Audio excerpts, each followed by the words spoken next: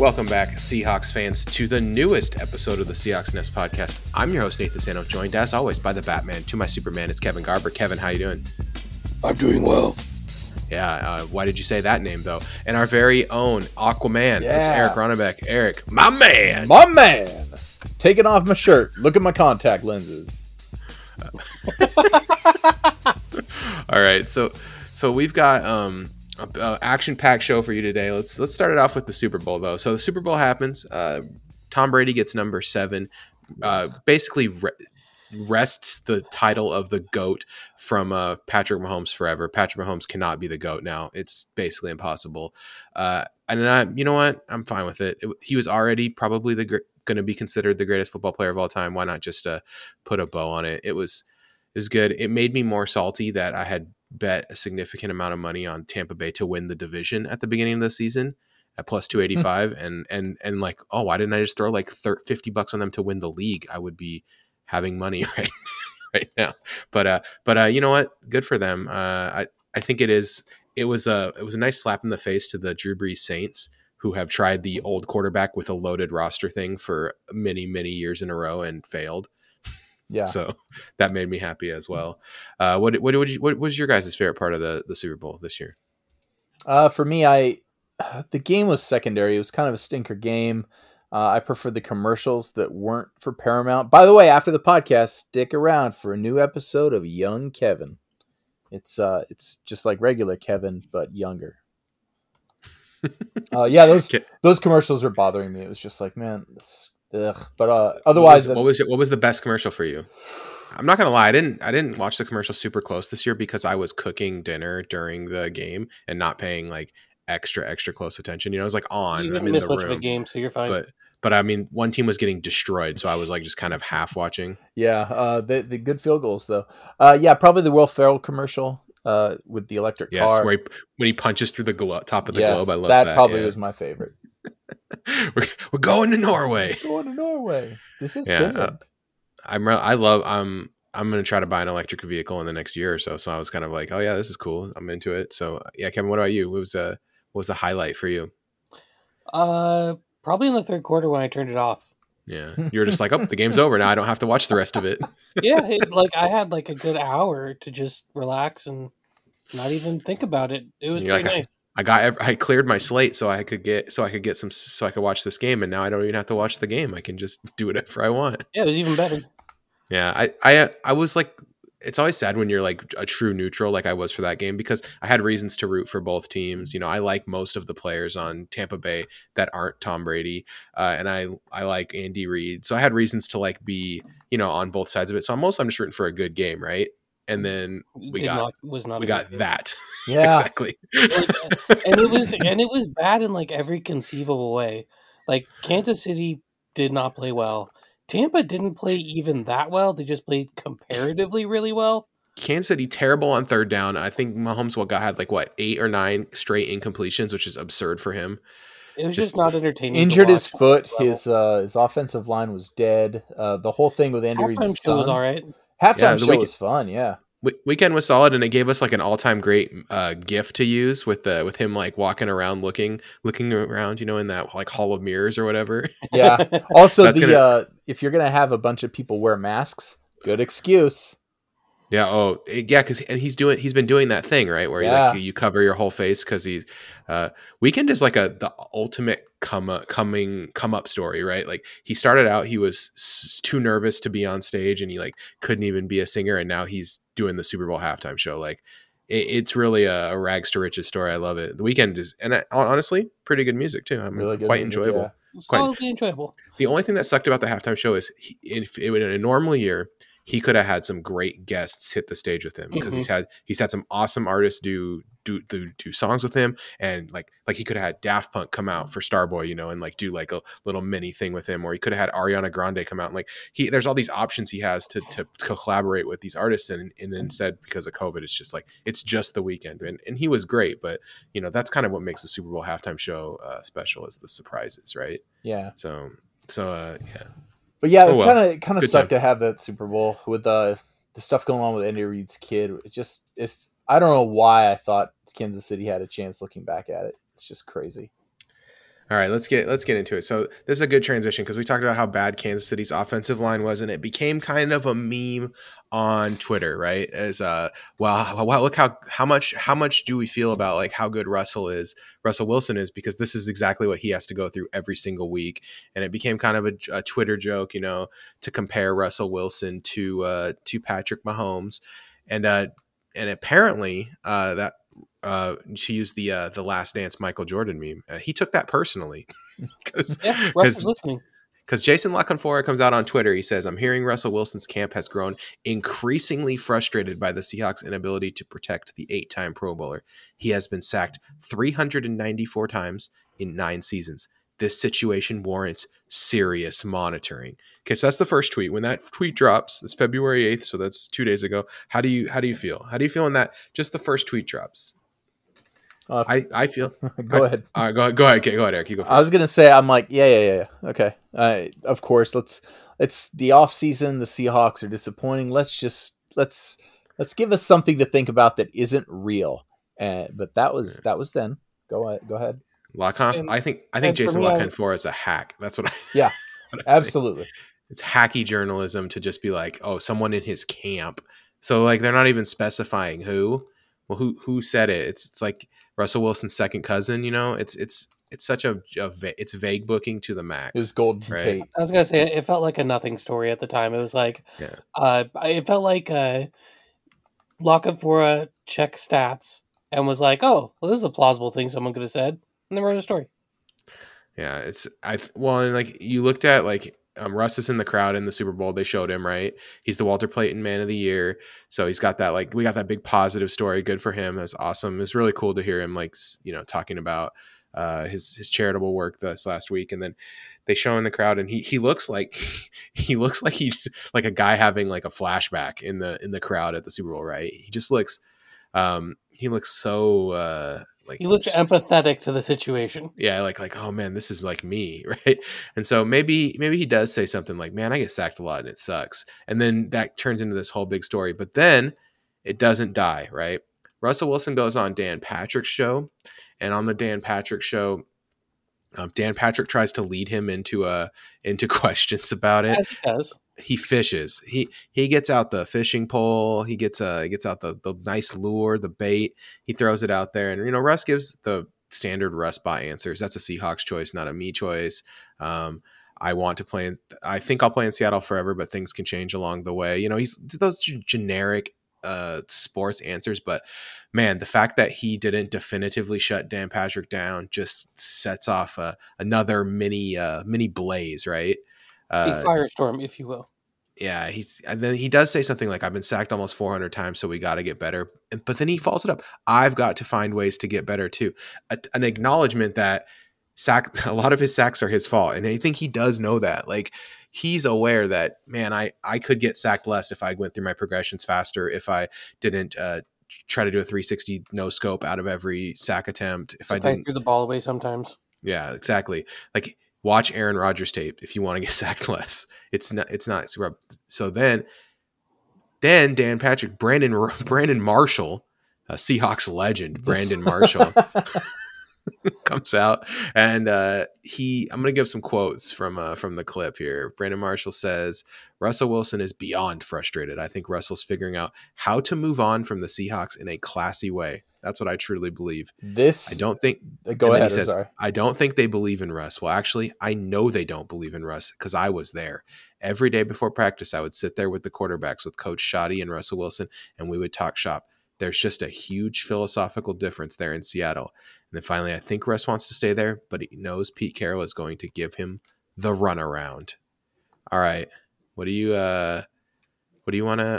thinking right here? What are you thinking, Eric, at this point? That first line from Brandon Marshall I've never been scared of any Russell Wilson leaving rumor until he said that. And I was like, this is somewhat believable to me. The second part about it, about, Pete Carroll's going to give him the runaround and he was there, he saw it. I don't really know how much of that's true. Brandon Marshall was not like this integral part of the team. He wasn't with them for a long time. Shoddy and Russ had this really great relationship, so I'm kind of I'm not really sure what to think there, but I do think that there's at least a little smoke brewing here, and Think of the Bible study, Eric. it's Sorry. Here's the thing though about Russ is he's always so positive, and you just said it. He did not shut Dan Patrick down in the past. He like went on the Tonight Show to shut everyone down, and now this time he's like, which is very un-Russell Wilson like. Yeah, here's the thing though, is that for me, other quarterbacks do stuff like this. Aaron Rodgers uses the media to flex his muscles and get Green Bay to do things, right? Mm-hmm. And I think this is the tape of Aaron Rodgers that Russell Wilson is actually watching. Russell Wilson knows that the press is a tool he can use to get them to push more chips onto the table. And we're going to talk about this in a minute, but the Seahawks do have the ability to get some more chips onto the table for this team and make a real push for a Super Bowl.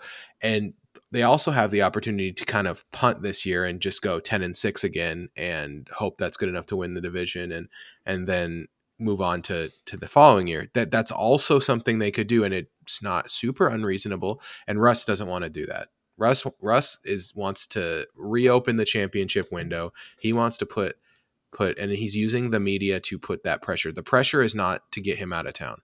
The pressure is to get guys in here that will help him win football games. And that's a big difference for me, for what I think compared to what other people think. He's flexing. He's flexing 100%, but he's flexing for a different reason than I think people expect. And players don't have a ton of leverage. You know, there's only so many ways he can leverage what he wants. And he got, apparently, from the reports we've heard, he got what he wanted in the OC search, right? Yeah, supposedly. Like, Shane Waldron is his guy. And so I think that's what he's doing is he's flexing like, hey, I want influence. I want to be part of the decisions. When Patrick Mahomes hints that when we draft, I have a little bit of influence on that. When guys like Aaron Rodgers flex their influence, Drew Brees, Tom Brady got every free agent he wanted this offseason, right? Antonio Brown, Rob Gronkowski, Leonard Fournette. Those guys are all now on the Tampa Bay Buccaneers, and they're the champs. And he sees that and he thinks that could have been me. I could have had Rob Gronkowski, Antonio Brown, and Leonard Fournette if these guys really believed in me. And so he's flexing, but it's not the way you think. What do you think, Kevin? What are your thoughts on this?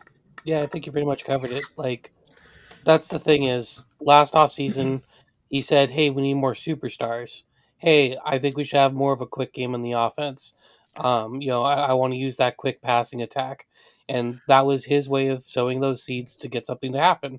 And what happened? We threw the ball more. We used more quick game to start the season. And we did not sign any superstars, though. We went out and traded for one. We traded for Jamal, but like superstars that helped Russell Wilson, like Russell Wilson wants a weapon, and we got Greg Olsen. That was our splashy tight end signing. And there were guys that went for cheaper per year than Greg Olsen that would have helped Russell Wilson this season a lot. A lot. That were cheaper and better than Greg Olsen, right? So like our splashy make Russ happy signing was a total bust last year. 1,000% bust. Greg Olsen. What percentage would you give Greg Olsen as a bust last season? Well, there are 100%, so I would give all of them.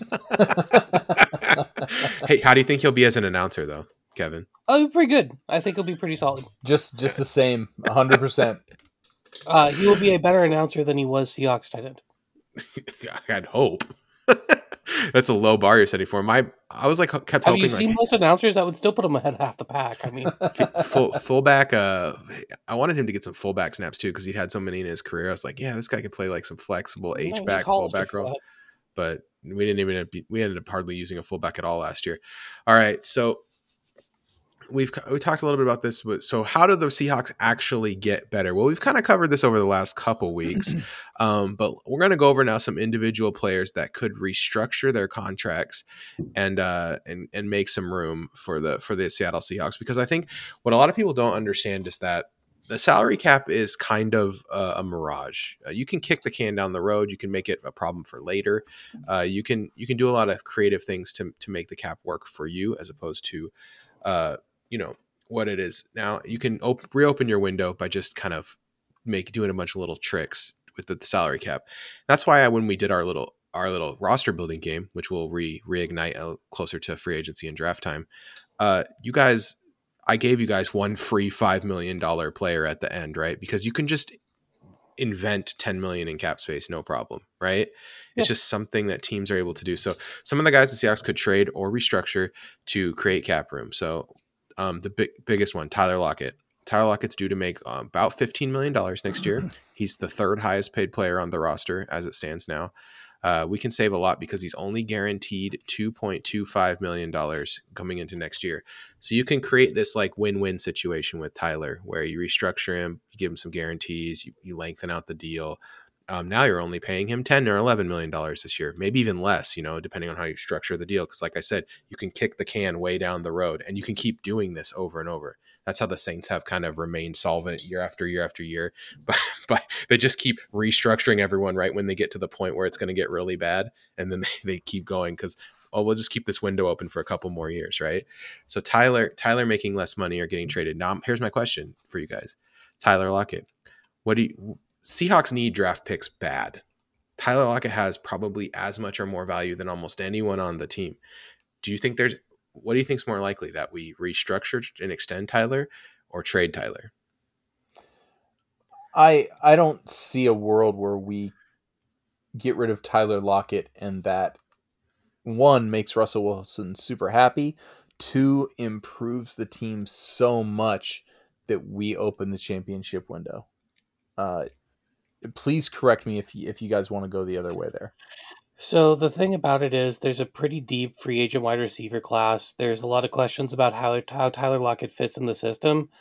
But I don't know. The thing is, Tyler Lockett's a good enough receiver and his rapport with Russ is good enough where I think if your system doesn't completely fit Tyler Lockett, if you're a good coach, it's the system that adapts a little bit, not Tyler Lockett. So I have a question, Kevin. I've watched a lot of Rams offense lately, especially passing game, because that's what Shane Waldron was heavily involved in. I'm sure you have too. And I'm a little concerned with Tyler Lockett's fit, as most, I think a lot of people are. You seem less concerned than most, and I just wanted to dig into that a little bit. Why are you less concerned than most pundits? I think it's because there's a lot of roles in that offense for a wide receiver, and I think that he fits into a few of them. So when it comes to the routes that they want you to run, I think he's actually a really good fit for the types of routes they run. So the question is about kind of the blocking and some of those things, right? Yeah, they want the wider. I mean, after watching a lot of Rams, wide receivers block a lot in the system, a lot, which is going to be great for DK. Oh my goodness, because he's got that offensive line DNA. His dad is an offensive lineman. He does hand fighting stuff in the off season. Like, he is going to be messing people up this season because they ask wide receivers to block a lot, and he's going to be incredible. I think the ceiling. I'm not. I can talk, guys. I swear. We'll get there.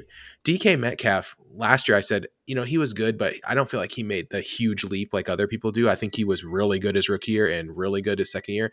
But I think next year could be the leap, like where he goes from being really good to being bona fide, actual Julio Jones level, tapping into all of his talent, because this offense really works for DK. Whereas Tyler, like you said, there's lots of roles he could play, but I just don't see him as like that like awesome wide receiver blocker that we're going to want him to be. And so it's a little bit limiting, especially at 15 million. That's kind of the part where I start to run into like, maybe, I don't know, maybe we do trade him and move on, kind of thing. And the thing is, I know Lockett's only about 5'10", but when you look at the tape and you look at like what Robert Woods is asked to do, Lockett has been able to block at a pretty similar level to what I've seen Woods do on tape. I think people are dismissing based on purely on Lockett's size what he's capable of, and it's not that he's going to be a plus blocker or anything, but he's serviceable, and serviceable is all you need if he's mostly going to be doing routes and the jet action, running routes, or actually being the one who gets the ball on a jet sweep, which is something that he's done throughout his career a few times. Yeah, him on the jet sweep, I'm not worried about. The jet sweeps will be. It's purely the run blocking, right? That's the big thing. Yeah, and or those crackback, or not crackback because you can't do those anymore, but those back towards the play blocks on those passing plays. comparing him to Robert Woods, I think, is a little unfair just because, yes, Robert Woods last year maybe, but Robert Woods has like put up pretty consistently really good blocking numbers on for his PFF grades and stuff, whereas Tyler's like at 55 every single year. So like the Tyler is, yeah, he's average. You know, he's okay, but he's not. Robert Woods is what has been a plus blocker in the past, and yeah, it's I'm just worried that like if he turns into like, hey, he just runs the jet sweep action on every single play, I'm not into that. I don't. Well, because that ruins the deception of the Right. play call. The whole thing with that Rams offense is every snap looks like the exact same play until the ball pops up in someone's hands. Yeah. So I don't know. I for me personally, like if you're making me choose, so it sounds like you guys are both on keep Tyler, right? I'd rather Or extend him. keep and extend, and you're on keep and extend. I'm trading him. I think Tyler Lockett is the player that makes the most sense out of all of these guys to trade and use that. One, we need to recoup draft assets, whether that's for Tyler Lockett, you know, you could probably get like a late first or a second round pick plus another really late pick. We need to recoup draft capital from the Jamal Adams trade. It saves a lot of cap. 12.7 million goes a long way in this market. And that you can extend him. Extend him is a very viable option. And, you know, maybe it's a coaching thing. That's the difference between Robert Woods and Tyler Lockett's blocking, right? Like they bring in the coaching and they're like, oh yeah, he can block. We just got to show him a few techniques, right? I don't see him becoming this great blocker though. I really don't. Yeah, I think part of it's also he's mostly used to run off a block. Yes. If you look at the way he's been utilized in our offense. Yeah. He's really great, but he's really small. Like I don't want to call Tyler Lockett soft, but he's not that player, you know? Yeah, you're right, Kevin. It's really hard to know. That's what I'm saying. Like it could just be like a small technique thing they need to get in there in the lab and show him. For me, it's just there's very few guys on our roster I do feel like we could trade for a really good draft pick, and Tyler is one of them.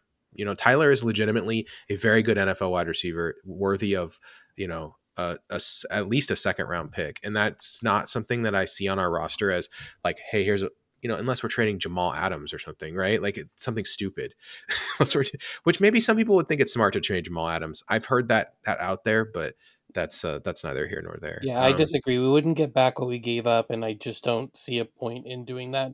The other thing though, like, so if we deal Lockett, then we're probably going to have to spend a pick within the first 2 rounds replacing him, or spend it in free agency.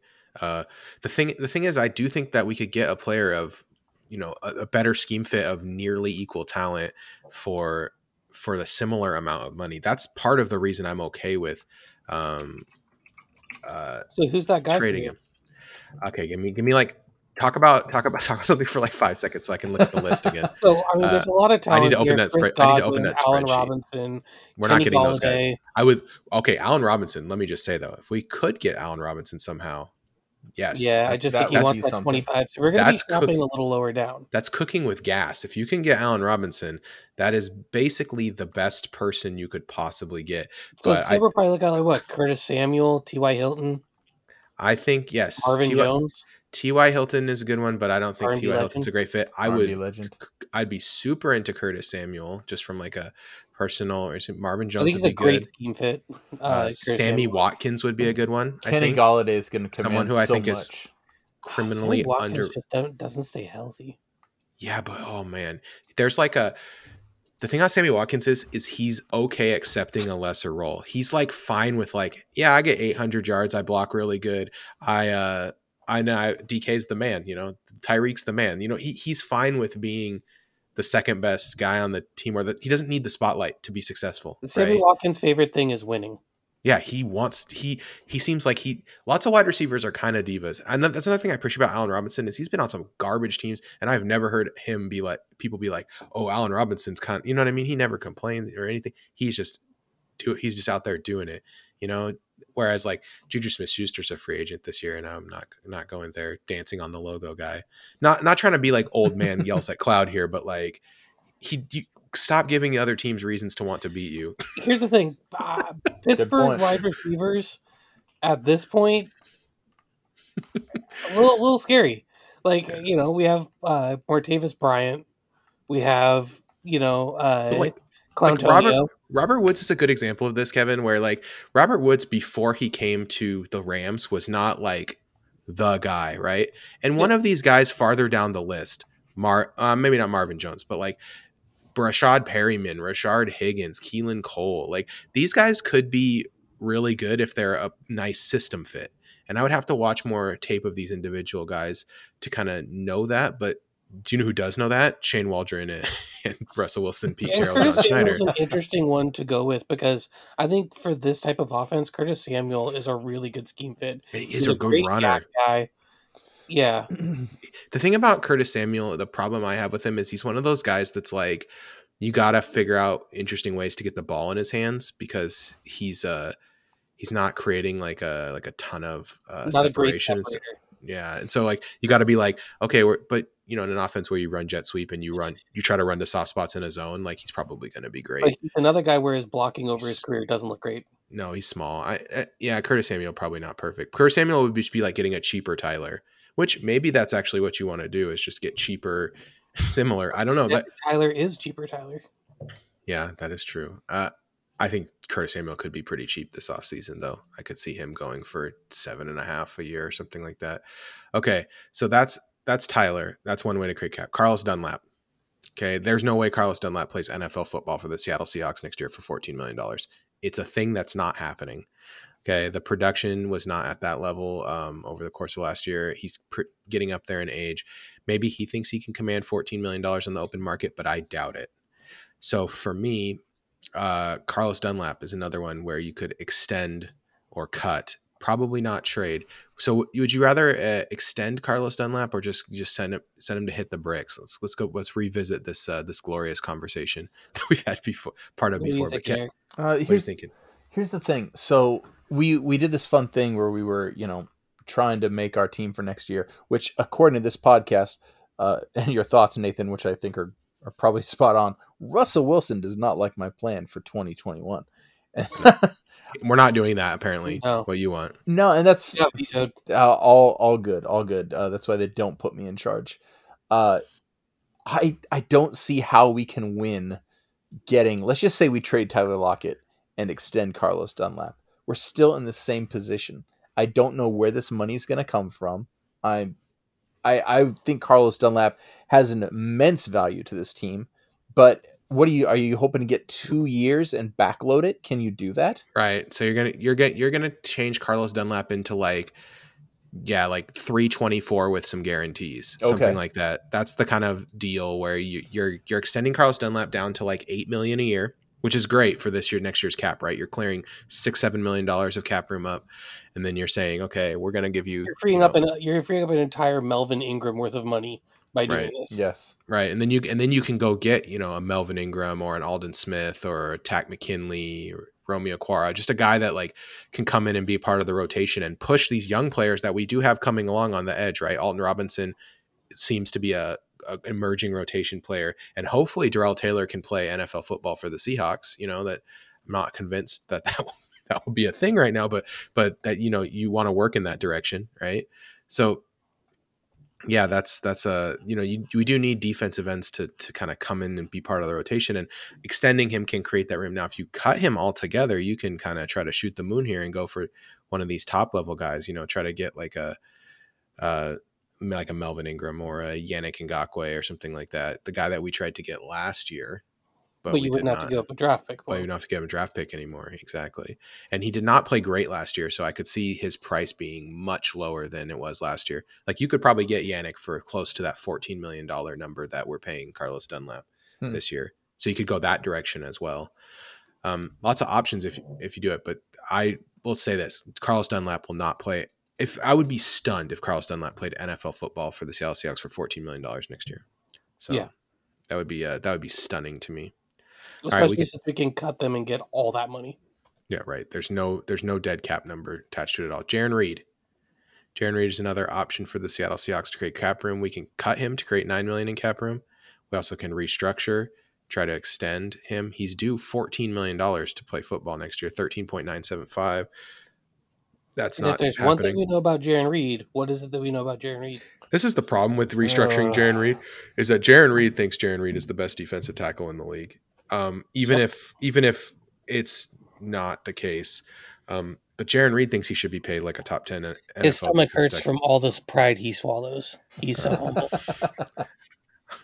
I mean, what do you think Jaron Reed's actual number should be? Like 8, 9, something like that? I was about to say somewhere south of 10. Yes. Somewhere in the 8 to 10 region seems about right. And he's Yeah, a so- guy who, Which, hey, that's what I thought he was worth last offseason. well, and this is a guy who's already been suspended once. I don't know where you guys fall on this, but I always think if you've been suspended once, chances are you're going to get suspended again, and that makes me super nervous. I think I they don't- love Jaron Reed. Like this team loves Jaron Reed.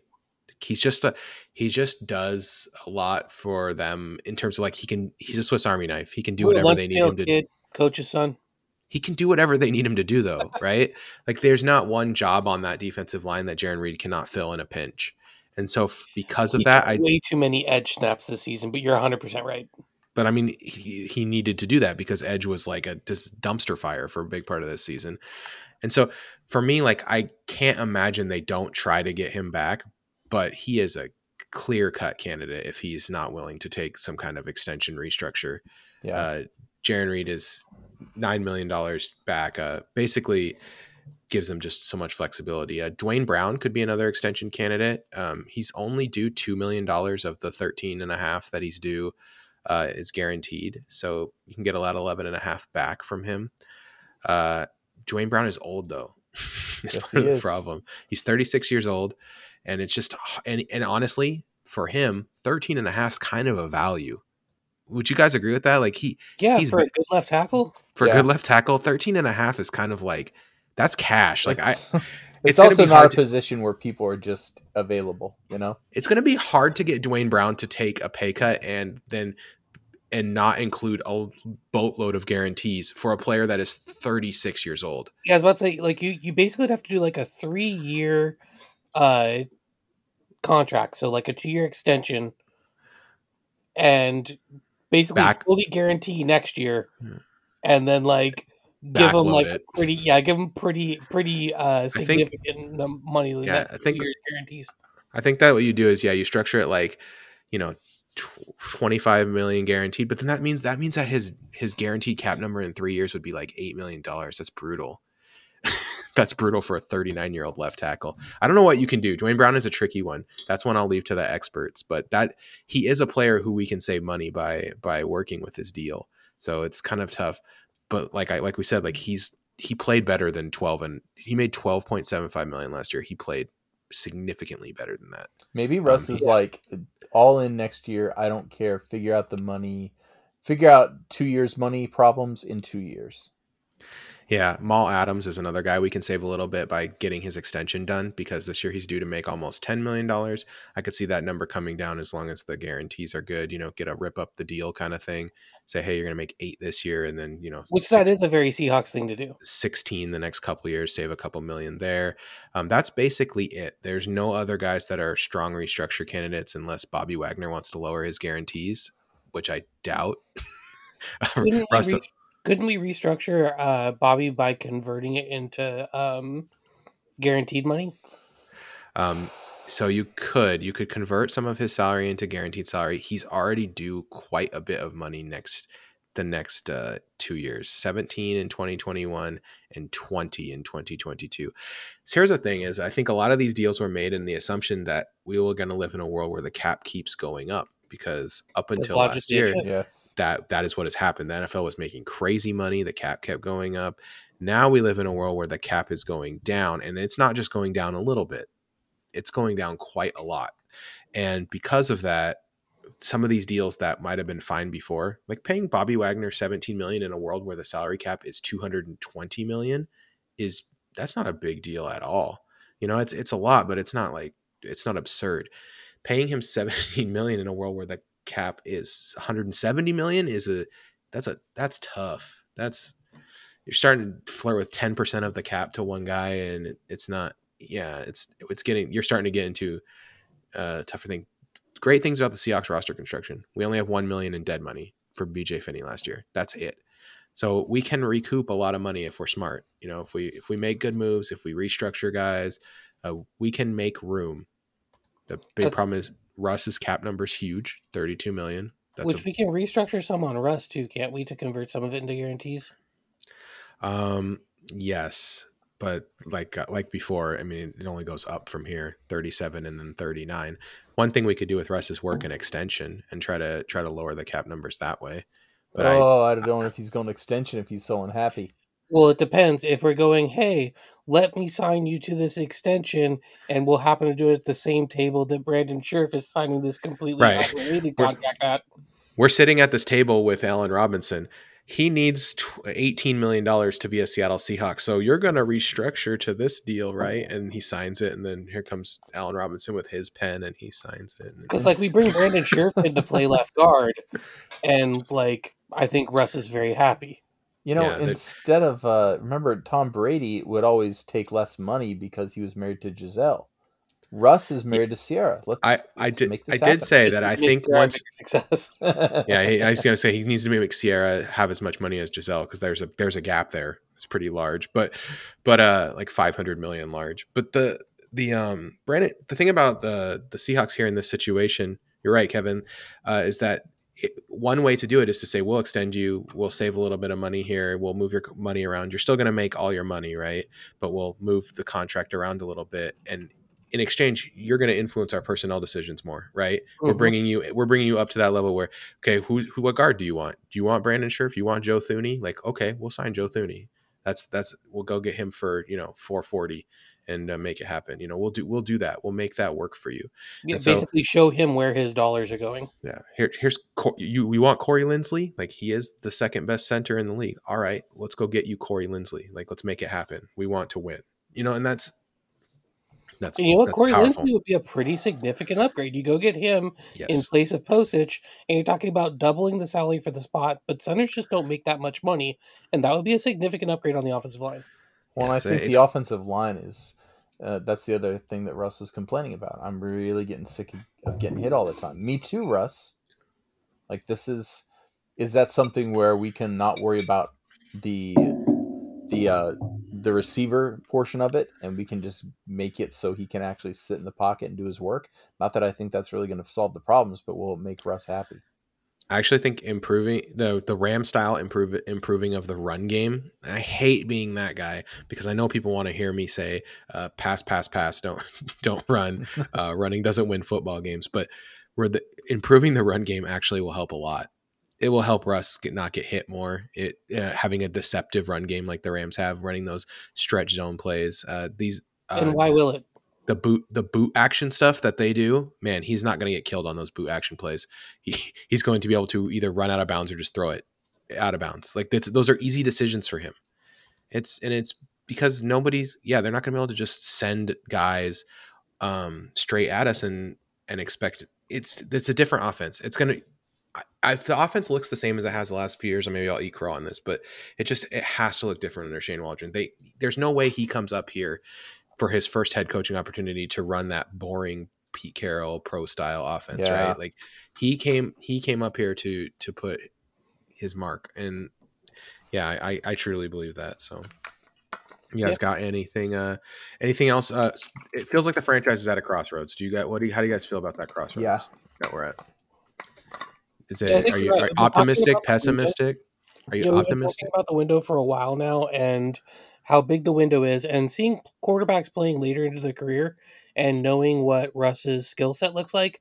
I think you can pretty easily see another 4 or 5 years in this window. I think Pete can see that too. Otherwise, he probably wouldn't have signed the extension. I don't think Pete wants to coach losing football. Like that, there's a lot to say about that being part of why he left USC when he did, because with the sanctions that have now been shown to be rather, let's say, overzealous by the NCAA, he didn't want to be coaching a losing football team because it was one of those been there, done that things.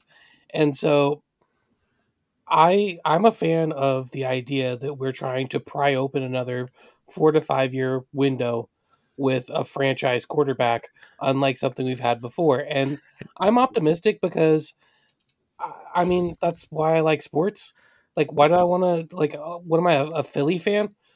I like throwing like batteries at people all the time. Sports masochist. You like the beating? Yeah, no, I'm not in there for that. one thing to remember is Russ is 33. You know, I think a lot of people think because he started late, and so he's older than you would expect. And you know, it's just I understand the kind of the pressure he feels on himself, right? To start to cement his legacy and to start a second Super Bowl run, because right now, I mean, he's a Hall of Famer likely, but he's not thought of as one of the all-time greats, and I think he wants to try to take a run at that, right?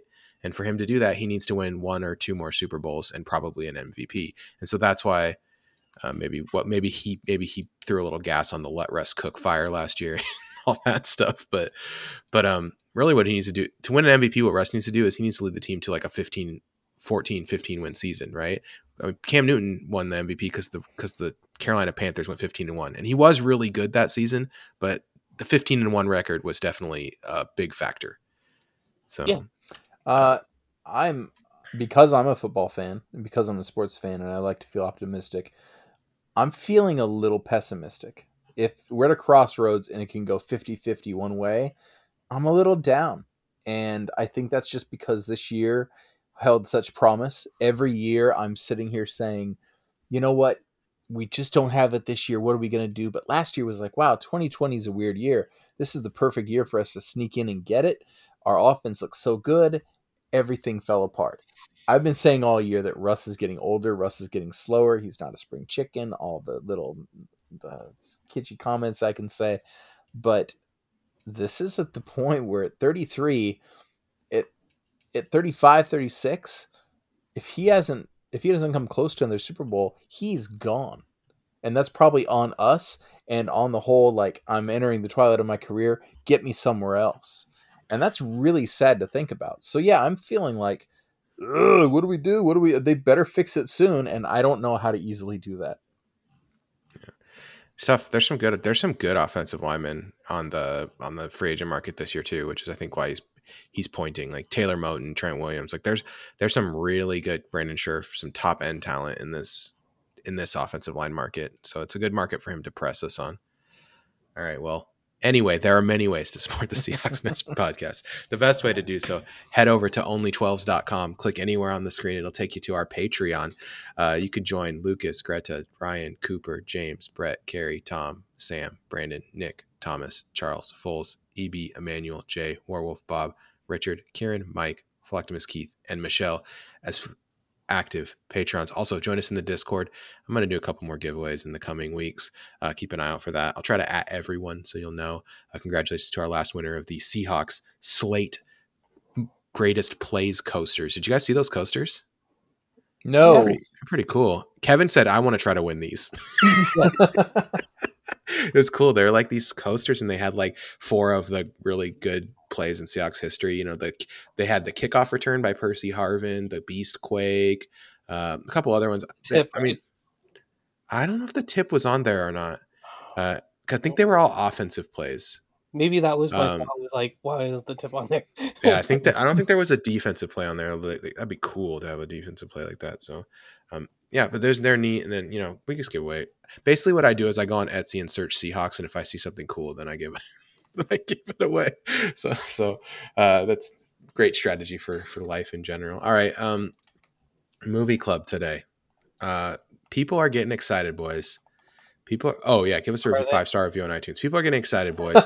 They are excited for the Zack Snyder cut of the Justice League coming soon. It's coming. It's rated R. It's going to be so great. The Snyder cut is here, boys. It's coming. How long do we have to wait more for Snyder cut? It's coming up, right? See, I thought it was a cut that already existed, and now I'm realizing that that was what they originally claimed. Yeah. And now, like $30 million worth of shoots later, yeah, it appears as though they basically had to reshoot half a movie. They spent $70 million making the Zack Snyder cut, so I'm guessing that no, it was not even close to done. Could have made so many actually good movies for $70 million. March 18th, 2021 is the release date for the hard R-rated Zack Snyder's Justice League. Now, so what we're going to do is we're going to review the original Justice League. Maybe talk a little bit about the DCEU, but Eric, you're our resident comic expert. Nerd, yes. So what did you think about the Justice League, or as I like to call it, the Mevengers? It was meh. I didn't like it. As as the comic nerd and the DC fan, I mean, I like Marvel, okay, but the Marvel movies are, as Kevin would say, they're doing a thing. Like everything has to be funny, and there's some real gems in there, but there's also some real kind of crummy movies in there. Other movies like Thor 3, you guys love, and it seems like a lot of people love. Not for me, but I respect it. Justice League, it's a movie that didn't know what it wanted to do because it tried to be funny, you know, in little things, kind of, you know, bringing Joss Whedon in, tried to be Banter. They try to do the Yeah, banter they- like the Avengers. That's the best line. They tried to do the banter. They also they tried to make it too gritty, but things like Superman aren't really gritty. Wonder Woman can be gritty, but there's so much hope in the character. I don't understand what they were doing. A lot of nerd fans love Ben Affleck. I don't want an old Batman. I'm sick of old Batman. Like all the Batmans, as I'll say, the Batmans that we've had are over the age of 30. The Robert Pattinson movie that's coming out, this is a young Batman. I'm super excited for that movie because of it. Uh, Fat Batman Pattinson is over 30 though. yeah, You know, but like- his kid, the character he's playing, at least he looks younger. it looks like a vampire.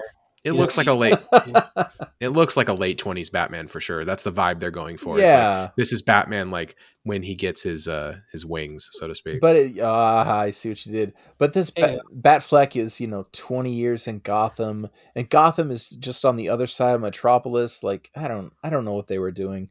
So it does feel like they tried to take like the grittiness, the Batman versus Superman ness of it, and then like staple Avengers over the top of it. Yes, It's to, almost like because like the person who did the one and the person who did the other. right because like because like the tone of this movie is all over the place.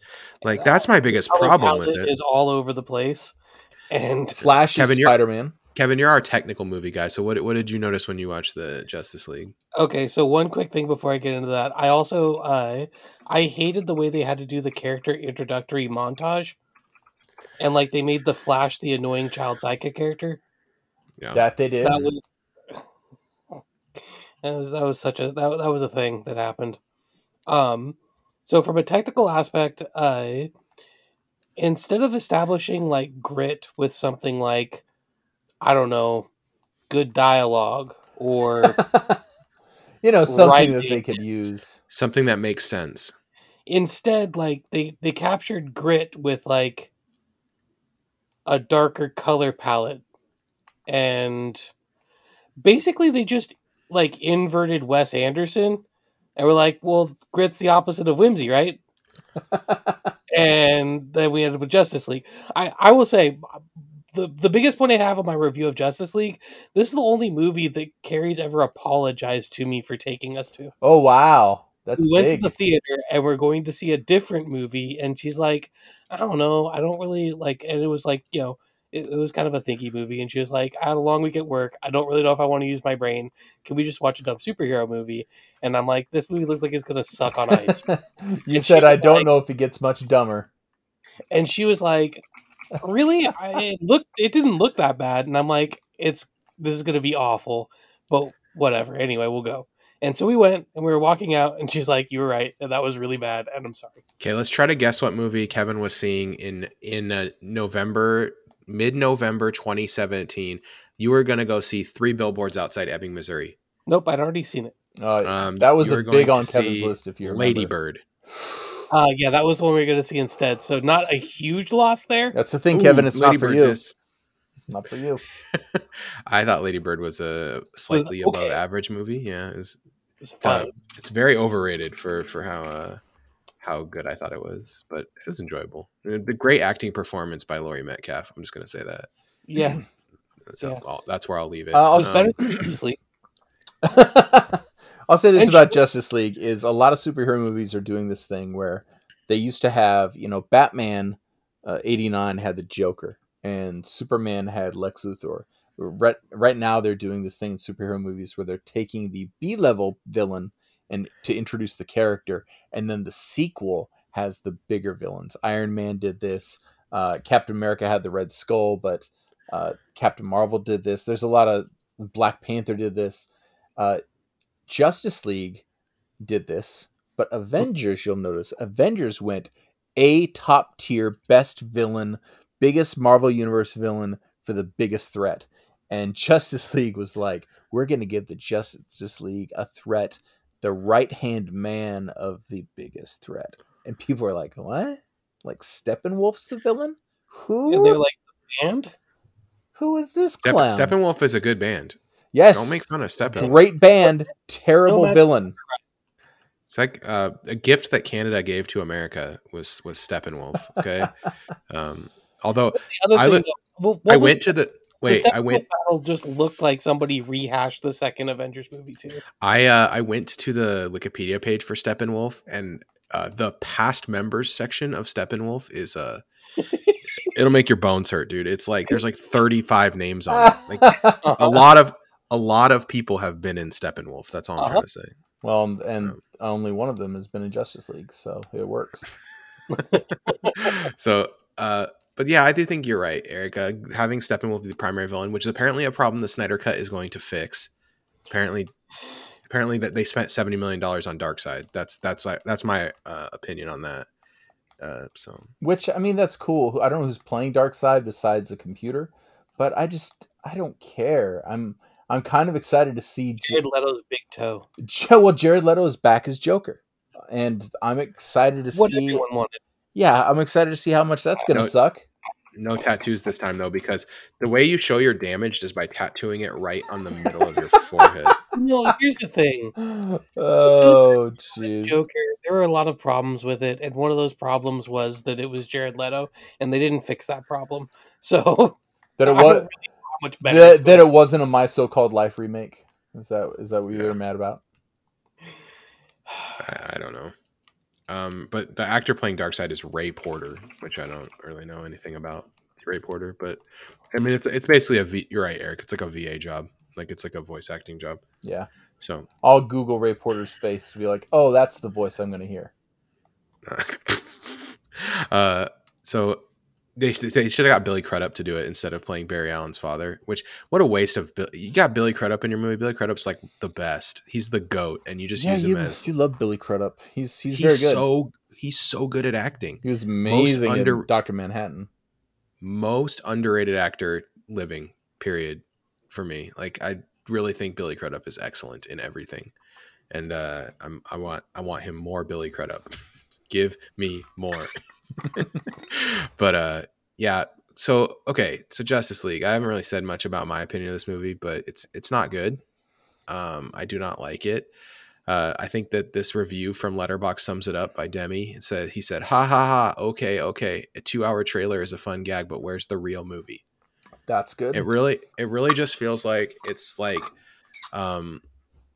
they do this like all getting the team together montage, and then they just have this like giant CGI clusterfuck at the end, and then that's the movie. Like, my man.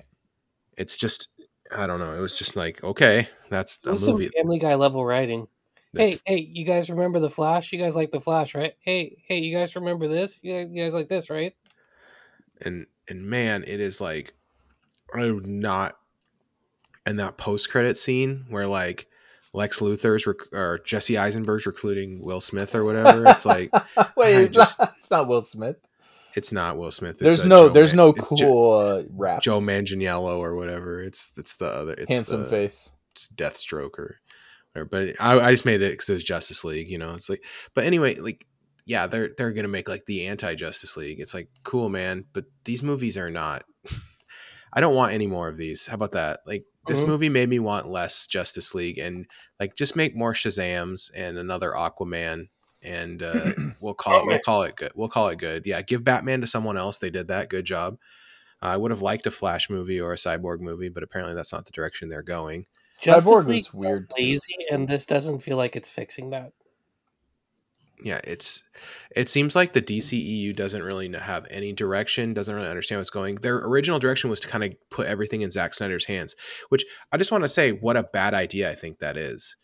Because when I look at Zack Snyder's filmography, I don't think, hey, that's so awesome. This guy should get to make as many movies as he wants. I think there's 1.5 good movies on this list. Why is Zack Snyder so in charge of everything? Everything on the Guardians of Ga'Hoole movie. Now, I will say I'm very excited about his next movie. It's an Of the Dead movie. Okay. So, which is the only good Zack Snyder movie, in my opinion. Dawn of the Dead. It's an Of the Dead movie. So I'm excited to see what he does. And it stars Dave Bautista and a bunch of other people, but it's a zombie heist movie. Zombie I mean, heist. I'm in because it's zombie heist. I'm in because it's on Netflix, so I get to watch it for free. But Well, that makes it really easy to be in. No kidding. but yeah, so I mean, but Zack Snyder, I just don't understand his vision of the universe is just so dark and like unsatisfying. Like I'll say this, man. There's so many people that are excited for this in the nerd community, and I'm just like, what? People love Batfleck, and I don't get it. It's like the perfect Batman suit, but he's too chubby. I often tell the story to kind of express my disdain for just Zack Snyder in general. So in Batman versus Superman, Dawn of Just Ass, he at the beginning of the movie, there's a scene where a reporter gets killed, right? Oh, gritty, grimdark, right? And then they just kind of go on with the movie. It's just like a part of the kind of the setup of the movie, right? In the credits, they show that there's an actor that played Jimmy Olsen, and you have to like reel it back to figure out that it's the guy who got murdered in the opening scene, the unnamed reporter. Yeah. And it's like, that's his idea of an Easter egg, is to kill your beloved side character in the beginning of the movie and laugh about it. That's his idea of like, that's a fun Easter egg for the fans. That just shows a lack of understanding of comic book fans in general that I think is like very telling about why these movies keep failing. And like Watchmen, I'm going to use that as another example. I don't like that Watchmen movie very much because I think while it is a screen, very visual retelling of the movie, it misses the point of the comic entirely. Yes. And any changes they made to the movie were a disservice to the original. And so for me, like I just can't, like, that movie looks really good. It has really good acting. And I do think it's like a nice art piece, but compared to the original, it's garbage. And so like for me, I don't know, I settled on like a 2.5 out of 5 or something, but like, it's just, that kind of stuff drives me nuts. This guy doesn't understand how to do anything other than visually give you exactly what was on the page, but like the heart of something is more important. And like, if you want a good example of like finding the heart of something, watch the Watchmen television show, which understands like the heart of the Watchmen comic better and like really presents that heart it tells an interesting story.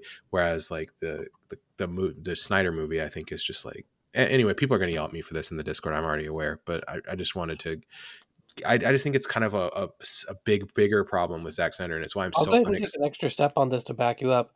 Like, I'm not saying Zack Snyder is this person, but Zack Snyder's directorial style reminds me of the guy who thinks that like Walter White is a role model, or that like, you know, he watches Fight Club and comes away with like every message that it was trying to tell you is not good. Yes, it's the guy who like thinks that the Brad Pitt in Fight Club is really cool and he wants to be like him. Yes. Great. It's actually the directorial equivalent. 100% perfect note to end this on. So for Kevin, for Eric, we will see you guys next week. Go Hawks.